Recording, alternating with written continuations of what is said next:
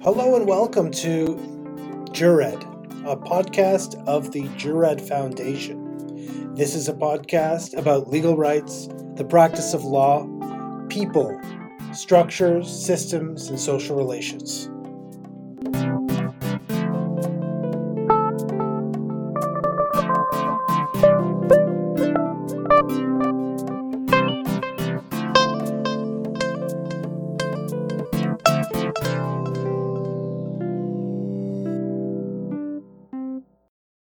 So where do we begin? Yes, Jured, that's our name. What does it mean? You might be wondering. Good question. And if you have a good idea, we're always open to suggestions. We think it means juridical education. And that's the subject of this podcast. Around 40 years ago, a troupe of activist lawyers in Ontario started the Law Union of Ontario, which was a left-wing association of lawyers and other interested legal people. They're still around today. They've fought battles, they've won battles, they've lost battles, and have a storied tradition. In the midst of those travails, other things happened, including the founding of the Jured Foundation. It was approximately 40 years ago, but we're now just coming into our own. We're a non-for-profit charity, and that's the reason why you won't hear any advertising on our podcast. Our aims include promoting legal rights and the practice of law, and more generally, legal education. We understand the law to be broadly construed, looking at it through a pluralist lens. So that means looking at structures, systems, and social relations. And we look forward to getting to know you. So over the next 12 episodes, you'll hear different voices from Ontario and more broadly, presenting ideas. And these legal practitioners and allies will force you to consider your reality. We hope you will enjoy. Our episode today is about law and organizing.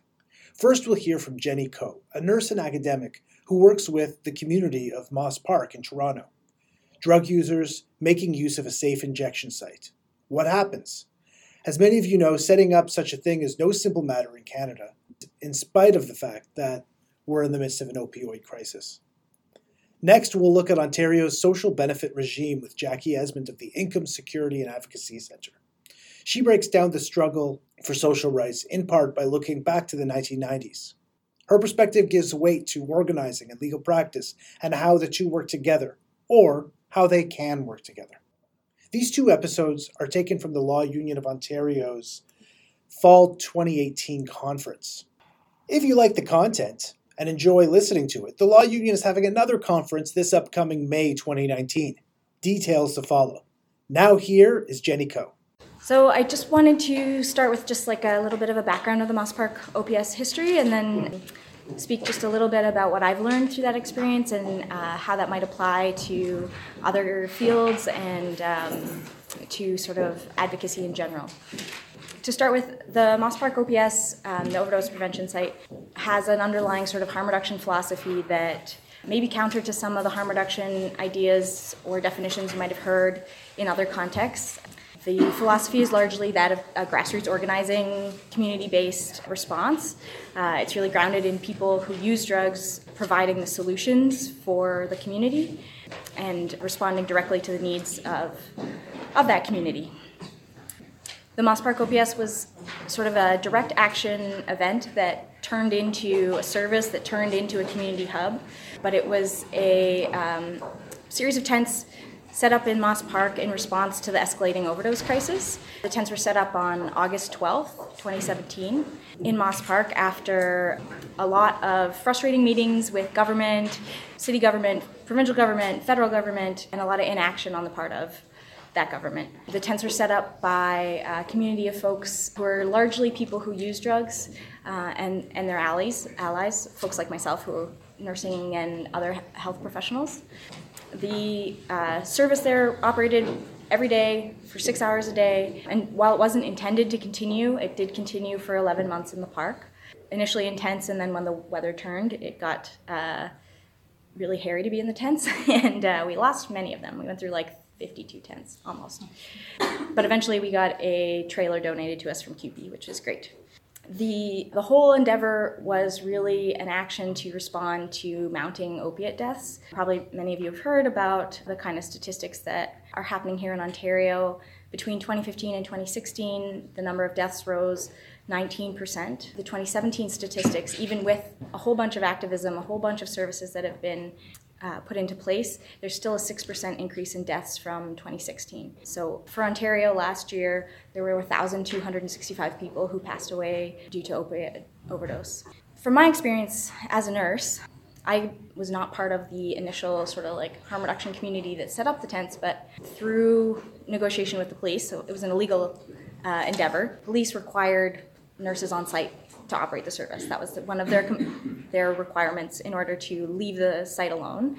And so that's where I came in. And I got to spend a lot of time with people who were using drugs and then resuscitating them if they overdosed. That experience has been really, it's really changed my life, really, to be honest. And I had a lot of time to chat with folks, and we chatted about all sorts of things, from like drug use and people's personal histories to like folk songs of Newfoundland and various other things. Mm-hmm. But a lot of what I experienced made me think about my own positionality as like a health professional, as somebody who has, in nursing you don't really think you have any power, but really you do. And to think about that power that I do have, the knowledge that I do have, and how confronted with this population of awesome people, this like amazing community of humans whose everyday actions are stigmatized heavily in society and then also criminalized, it became obvious to me that there was some sort of moral imperative to use the resources that I have, the power that I had, to do something, to support them, to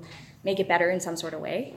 So that was sort of like a fundamental learning for me in spending time with people in this sort of strange, illegal tent set up in the park.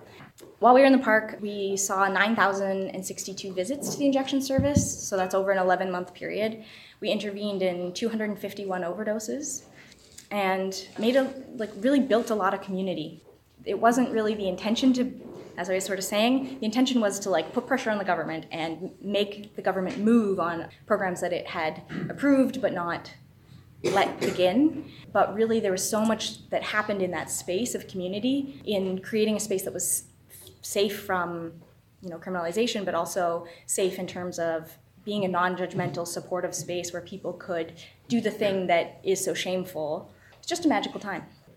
And eventually we did manage to pressure the government to start a OPS program, an overdose prevention funded program. The Liberal government eventually modeled a program after our services and created an application process, and eventually we applied for and received funding as a satellite site of South Riverdale Community Health Center, and we became a legitimate funded service. And we moved inside, and we got bathrooms, which was miraculous.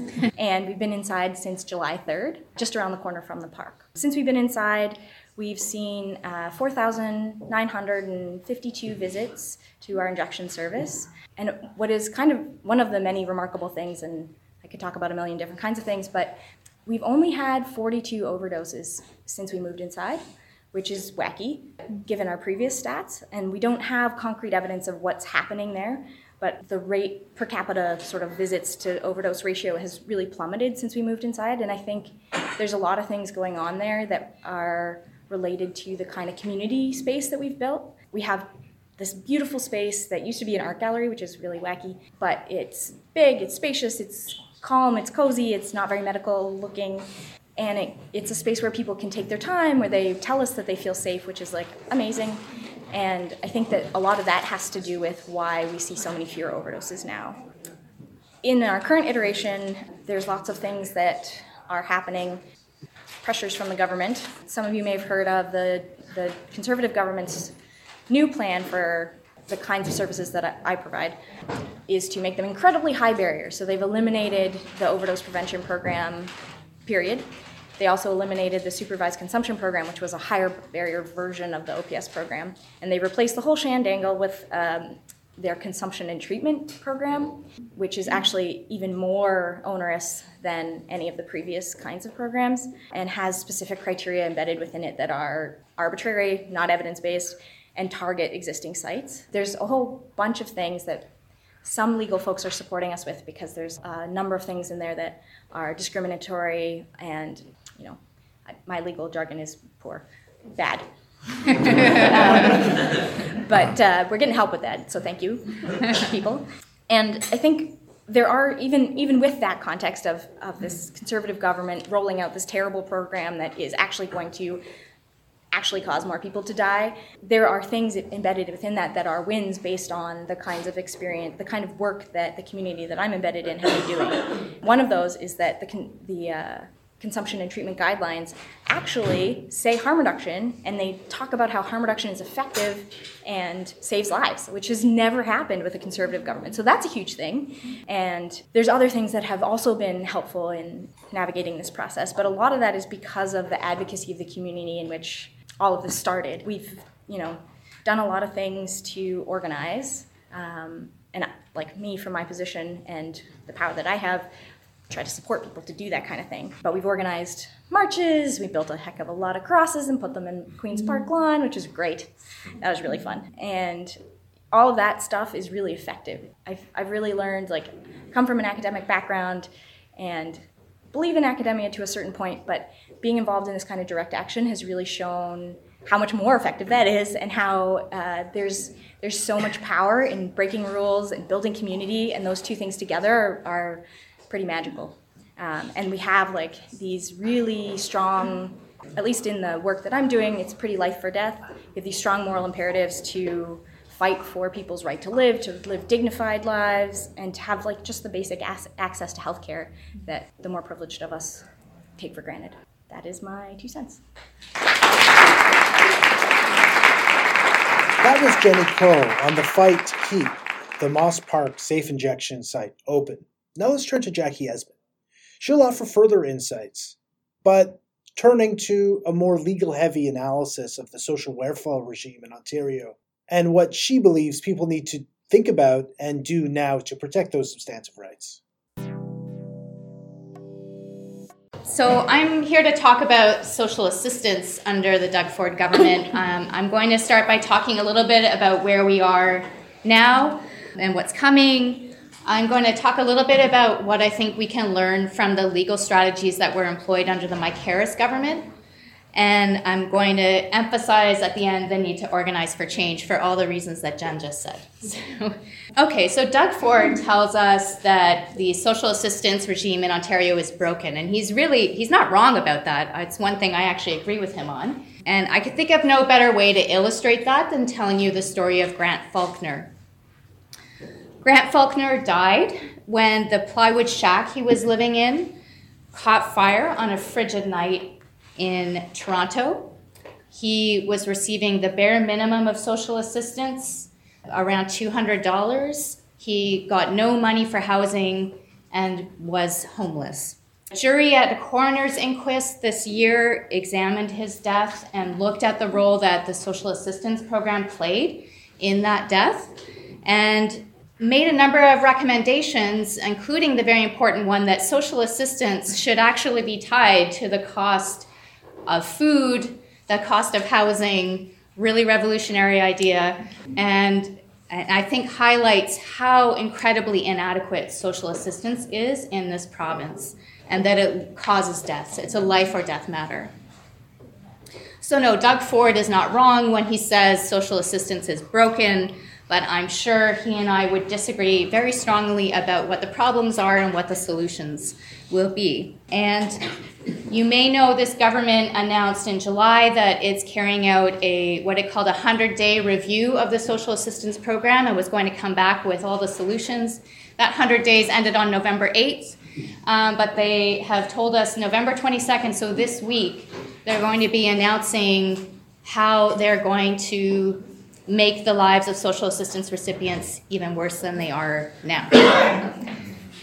The government has revealed very little about what its plans are, so I'm not going to speculate. There's a lot of anxiety and fear with the communities that we work with. All we know for sure, based on what the minister has said publicly, is that they're probably going to look at privatizing the administration in some ways, so looking at worse conditions for work for the people who work with social assistance recipients. And they keep reiterating this idea that the best social program is a job. So they've said, don't worry, we're not returning to Mike Harris workfare, but the best social program is a job. I have no idea what that means, but I don't think it's good. So we'll find out on November 22nd what exactly is in store, but I think it's important to emphasize this program is already the barest possible minimum. It isn't even the barest possible minimum. We're starting at a very low point. And this government has already made some cuts. One thing that may be coming this week, it's a private member's bill from a Tory, but has passed second reading and is now going to committee, is an act that would ban people who are convicted of certain criminal offenses from getting social benefits, and would also deem their children to be in need of protection. Yeah. They say they're going after terrorists with this bill, and terrorists are not a sympathetic target for us to be able to organize around, so it's like an easy target for them, but it's a really dangerous precedent when they're talking about disentitling people from social assistance. One of the things that most people know about is that they canceled the planned 3% increase to rates that was supposed to happen this fall and replaced it with only a 1.5% increase. They've cut much more than that, and a lot of people don't know all the details because there was a suite of about 20 other improvements that were supposed to happen to social assistance this fall that were canceled. They canceled a plan that would allow people who are working on social assistance to keep more of their earnings. They're not going ahead with plans to cover the cost for recipients to travel to see Indigenous healers when they need them. They're no longer allowing people to keep gifts without having those clawed back from their social assistance. They're keeping the current definition of spouse in the legislation, which basically deems people to be living in a spousal relationship after they've lived together for only 3 months. They were actually going to change it so it was in line with family law that doesn't impose these kinds of spousal obligations until 3 years. So that's just some of it. There's a list of many other things that were cut. And at the same time, they announced the cancellation of the basic income pilot. It was mentioned earlier today. This pilot was supposed to run for another 2 years in 4 communities in this province. It guaranteed around $17,000 to a single person per year without any strings attached, still below the poverty line, but they've canceled that program. We can disagree, perhaps we do disagree in this room about the merits of a basic income program from a political perspective, but canceling that program has caused intense suffering to the participants in that program, many of whom had rented homes that they can't afford any longer when the program is canceled, or had gone back to school in the hopes that they could improve their education during that 3-year period, and that rug has just been pulled out from under them. Now, when that announcement was made about the cancellation of the pilot in July, my clinic got a lot of calls from people in the community, from agencies and so on, and one of the things that the question I kept getting was like, how can we challenge this in the courts? And maybe that's not surprising because I work in a legal clinic. I don't know how much of that was being debated within the basic income community itself as the main strategy that should be taken. But you may know that there's a lawyer in Lindsay who has in fact started 2 legal proceedings to challenge the cancellation of the basic income pilot. The first is a judicial review application. It's going to be heard on January 25th. The second is a class action. It'll only go ahead if the judicial review application is unsuccessful, and that will take a very long time. So with all these calls that we were getting about, what can we do legally to challenge Ford's agenda around basic income, around social assistance, it really got me thinking. I'm a lawyer who tends to not believe in the legal system or in legal strategies, so it's really challenging to me to figure out how to respond to those questions. And so what I did was I went back and looked at some of the major social assistance cases from the Mike Harris era, and what were people doing then, and what worked and what didn't. So Mike Harris is most famous in the social assistance world for the 21.6% cut to rates that he implemented in 1996. And still today, that is one of the biggest issues for social assistance recipients. We've never caught up to that massive cut in the mid-90s. And there was a case called Mass Mass versus Ontario, which was a direct challenge to that 21.6% cut. There are really awesome lawyers involved in that one, and they raised some charter arguments around the right to life, liberty, and security of the person, about the right to equality. That challenge was unsuccessful, and the reasons why I think are very important in terms of what we can hope to get out of the legal system. The court said that the charter does not provide a right to a minimum level of social assistance. And in fact, there's no obligation on government to provide a social assistance program at all. And you'll see this thread running through other cases, and there was in fact a Supreme Court of Canada case a few years later that addressed the constitutionality of social assistance in Quebec. And what these cases say over and over again is that there's no positive obligation on government to provide services under Section 7, under Section 15. It only imposes an obligation on government not to deprive people of those rights in a way that's not in accordance with the principles of fundamental justice. So that's very disheartening, and I think that's probably where my cynicism about legal strategies for addressing the Ford government is stemming from. But there were, in fact, some legal successes from that era. One of the other really awful reforms that Harris brought in that time was lifetime and temporary bans for people from receiving social assistance when they had been convicted of welfare fraud. And there were legal challenges that were brought to that led to some success. And I think one case deserves specific mention, and that's the case of Kimberly Rogers. Do people here remember the case of Kimberly Rogers? Yeah, it's a really awful and tragic case. So Kimberly Rogers she lived in Sudbury, she was receiving welfare, and she was going back to school, college. She was actually doing very well. She was getting student loans. Now, when she started college, it was okay to get student loans and welfare, and Mike Harris changed that rule. So when she continued to collect the student loans, she didn't report them to welfare, and it's not at all clear that she understood that she had to, that she didn't understand that law had changed. But when this came to light, she was charged criminally. She was convicted of welfare fraud, and her welfare was cut off immediately. She was 22 months pregnant at the time. She was 22 weeks. Thank you. 22 weeks, yeah. I don't have any kids, so I'm not totally sure how it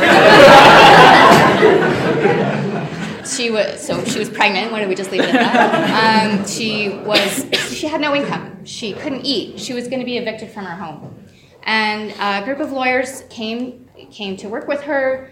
They were successful in getting an injunction from a court, and the welfare program was ordered to continue to pay her benefits while her constitutional challenge to that ban was proceeding through the courts. So it was an interim motion. And there were a few others that were successful in the same way.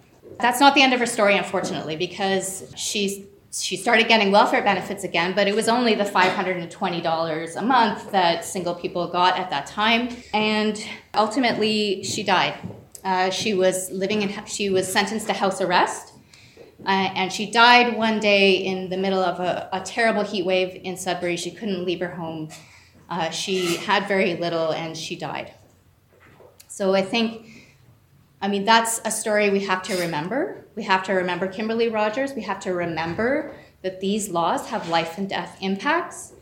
And so while she was successful legally, it didn't address the fundamental problem with this program, that it's inadequate. It doesn't allow people to live healthy lives with dignity. I'll mention one other success in the legal field from that era, and it was a case that ultimately was decided while the Liberals were in power, but it was addressing some of the problems that Mike Harris had created. And this was with applying for disability benefits. The process was very lengthy. It could take 6 months, 8 months, 10 months, 12 months to have your application for disability benefits decided. And if you were successful, you only got a little bit of retroactive pay. So basically, the province was profiting from delaying the time that it was taking to process these applications. And there was a case a class action that was brought that was challenging that process. It's called Wareham. And that was, it didn't actually have to go all the way to a hearing. The government, as it often does, brought a summary judgment motion to try and have the case thrown out for having no merit. The Court of Appeal said, well, this piece of it actually does have merit around people's procedural rights. And so it was going to allow the case to continue forward. And ultimately, because of that legal work, they changed the process. And, it's not perfect, but those of us who do work with the ODSP program today will know it doesn't take 12 months in most cases to get disability benefits, and you're paid back all the way from the time that you apply if you're ultimately successful. Victories are not impossible through the courts, but I think what I take from these stories is that at best these legal strategies are going to allow us to tinker around the edges to address discrete, perhaps small problems in the program, but the kind of fundamental transformative change that really addresses the inadequacy, that addresses economic justice, I don't think we can look. I know we can't look to the courts to get that. And there's a real risk in this time that we're going to look to the courts as a shortcut to address all the horrible things that Doug Ford and his government is going to do, but there aren't shortcuts for social change, and that's why, to me, the kind of organizing that Jen talked about, like organizing, building public support for a more just world has to be the focus of our energies, and we can't, legal strategies have to support that where we use them. This government is not going to be persuaded by rational argument, I don't think, or evidence, or legal principles. I firmly believe that only organizing opposition is going to do that. And I think we have to remember the majority of people in this province didn't vote for Doug Ford. Not even the majority of people in his own party voted for him as leader. And we have allies, we have people who agree with us, and we have people that we can persuade to agree with us. In the Mike Harris era, there were a lot of losses in that time, but there were some successes in organizing that we can remember. You may remember, I already mentioned Mike Harris Work Fair and how awful that program was. It was organizing that stopped Work Fair, that made it impossible for Work Fair to work. So groups like OCAB and other organizations picketed businesses and organizations that were participating in the Work Fair program. So they actually made it impossible for that program to work because businesses started pulling out, organizations started pulling out, and it couldn't continue. We have to remember victories like that, and and where those pressure points are, where we have power to stop these policies and to roll them back.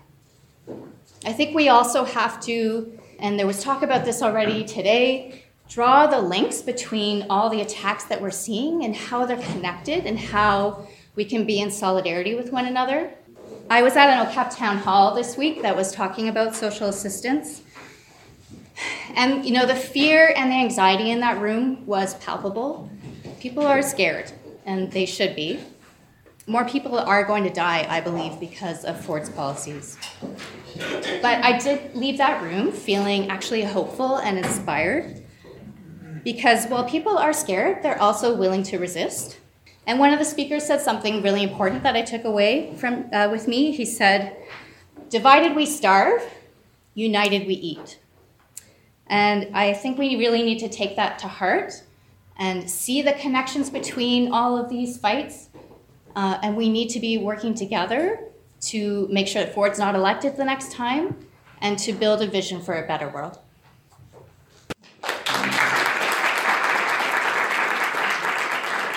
So there you have it. That was episode 1, Voices, Organizing, and the Law.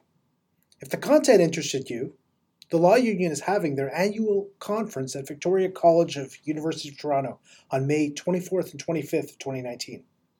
Come one, come all. Should be a good time. Google the Law Union for more details. If you have more questions for us here at the podcast, the Jured podcast, please email us at juredfoundation@gmail.com. That's JURED Foundation. You could follow us on Twitter at JUR_ED. And we'll soon have some other media. Looking forward to seeing you soon.